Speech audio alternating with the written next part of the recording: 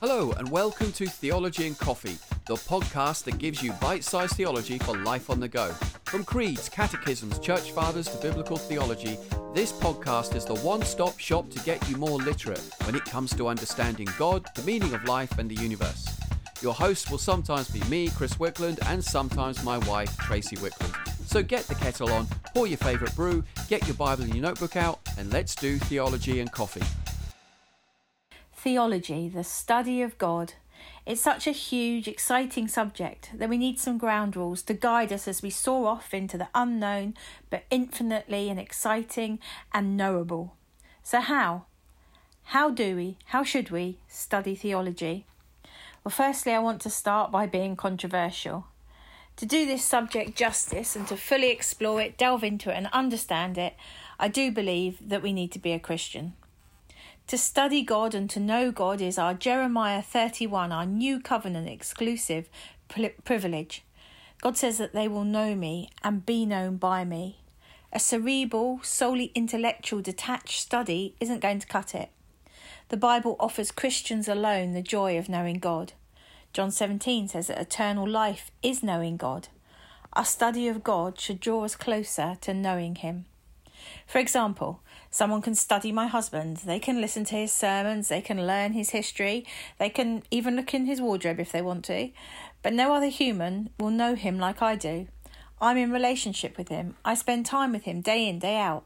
I can stand back and do the other studying things and form opinions and conclusions about him, but my relational knowledge over 28 years of marriage, of immersion, of daily being with him, will bolster and inform the facts that I have.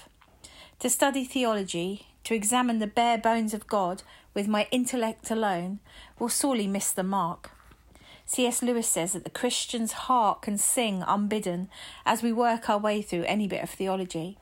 Studying God will bring us joy in the knowing him. So the main tenets, the pillars required to study theology well, are the same as the bedrocks of our Christianity. Firstly, we need the Holy Spirit. John 16 tells us that the Holy Spirit will lead us into all truth. That's exciting and it's reassuring, but it can also be a tricky one. Many men and women have taken this bit alone and run away with themselves right into a bunch of heresy. So at this point, we need to take a rein on ourselves and ask how. How does the Holy Spirit lead us into all truth? I know as Pentecostals and Charismatics, we like our prophetic word. We like our visions, we like our revelations, but our God is also a God of order. The Holy Spirit has consistently, throughout church history, worked in similar, repetitive, reoccurring ways, through scripture, through church structure, and through the body of believers. So let's have a look first at scripture. 2 Timothy 3:16. All scripture is God-breathed. That's theopneustos in the Greek. God-breathed and useful for teaching doctrine, for rebuking as a proof or as a reproof, for correcting and training in righteousness, so that the man of God may be thoroughly equipped for every good work. The Holy Spirit himself wrote scripture. He is the pneuma, the breath, the wind of God. And the charismatic in me wants to say right now, Holy Spirit, come and rest on us. As we see the Holy Spirit in the context of resting on us, overshadowing us as the original writer of scripture, we can see an image of just how he can lead us into all truth as we study it. He is saturated with a deep knowledge, a complete living and being, an active kind of knowing and understanding of the scriptures. Of course, he is the one who is promised to lead us into all truth through the scriptures. The Bible is our primary source. Timothy was commended for being immersed in the scriptures from childhood, and we must immerse ourselves in our Bibles. We approach theology with a knowledge that the Bible is the Word of God.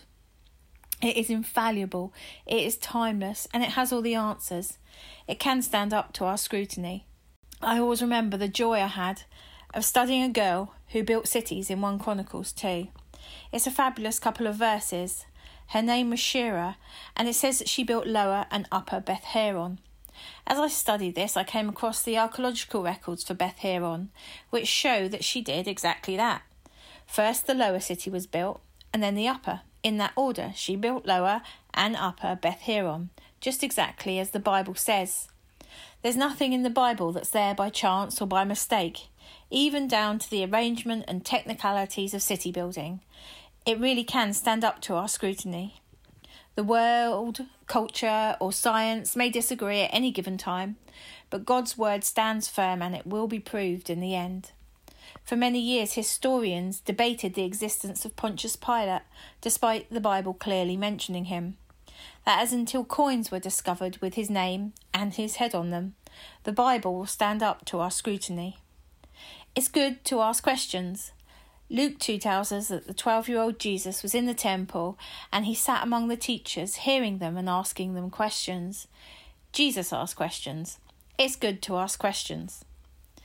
The second way we study theology is through church structure. Ephesians 4 says that God has given the fivefold ministry of apostles, prophets, evangelists, pastors and teachers for the equipping of us for service, for the building up of the body, so that they might be in unity in the faith as we come to a knowledge of the Son of God. These Ephesians 4 guys with their gifts and their positions are given to unify us in our knowledge of God. Good teaching, good leadership, sound doctrine are all imperative. Our leaders are appointed and anointed to grow us in unity and in the knowledge of God. We need our leaders. Leaders have, over the centuries, made collective agreements and brought unity on fundamental issues that have been important for Christianity. These fundamentals have been thrashed out and set down over time, over the years, as the church has faced controversy or heresy. And that then brings us on to our second source of information, church history, in the form of councils, creeds and confessions. These are often called the friends of Scripture. We see how the church thrashed out and fought off wrong doctrine over the centuries. We have things like the Apostles' Creed, which was born out of the old Roman Creed. And for instance, this starts with, I believe in God the Father Almighty. The early church agreed that God was our Father. So we can use this in times like this where there's a current debate whirling around about the gender of God. The early church had already thrashed this out and agreed. I believe in God the Father Almighty. God is our Father.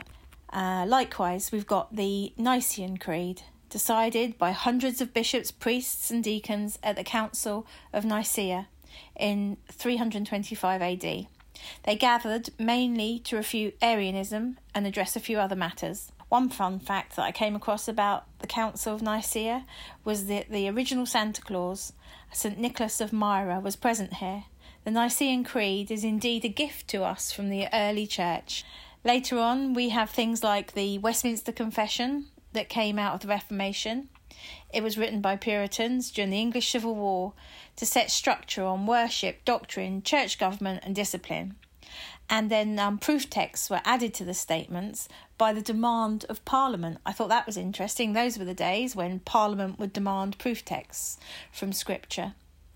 So all these things show us that a conversation in theology has been happening for thousands of years. It shows us the issues as they evolved and how the church addressed them at the time. It calls to mind the warning of Proverbs 18:13 that says we should listen before we speak. Let's listen to all these things that speak to us before we respond with our own idea of theology. We study the Scriptures. We study church structure, we sit under church structure, we look at church history, and we allow the Holy Spirit to inform us and lead us into all truth. Finally, we study theology together. We aren't Lone Ranger, rabbit hole divers. That's a sure way to find some error. History highlights men and women who have grasped at random ideas and run blindly into the darkness of some crazy thoughts, and unfortunately have taken other people with them. The New Testament letters were written to the corporate body and expounds regularly on us being a corporate body.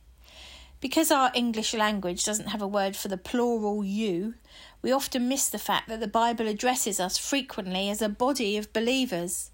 We are all in this together. We are the body of Christ. Colossians 2:19 warns against not holding fast to the head, from whom all the body, nourished and knit together by joints and ligaments, grows with the increase that is from God. Christianity, doctrine, and life should be agreed on and walked out together as a body of believers. So as we study theology primarily with Scripture, together with the secondary sources, under a God-appointed church structure, as part of the body of Christ, the Holy Spirit, as promised, will lead us into all truth. This should not merely be done as a filling of our intellectual buckets, but as a life-giving joy, overflowing, as Augustine said, into an ordering of our affections. Geoffrey Selkin said our theology is only as good as the implications that flow from it. Ignatius, who argued that our theology should be authentic, would agree with this sentiment. Our theology should not only inform us, it should change us. And now it's time for Weird Facts in Church History! Due to a papal decree, the days between October the 4th and October the 15th in the year 1582 never happened. In 1582, Pope Gregory XIII issued a papal bull ordering a reform of the old Roman Julian calendar. And as intelligent as the Romans were, the sun proved faster than their calendar, and Caesar's 365-day year was 11 minutes and 10 seconds too long, so that by 1582, the old calendar was more than 10 days behind. The Pope employed two prominent astronomers to calculate the true length of the year, which gave rise to the Pope's new Gregorian calendar.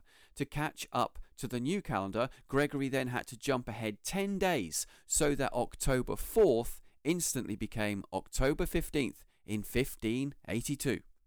Well, that's all we got time for. If you've got any comments or questions, please email us admin@lwcn.uk. And until next time, have a great day.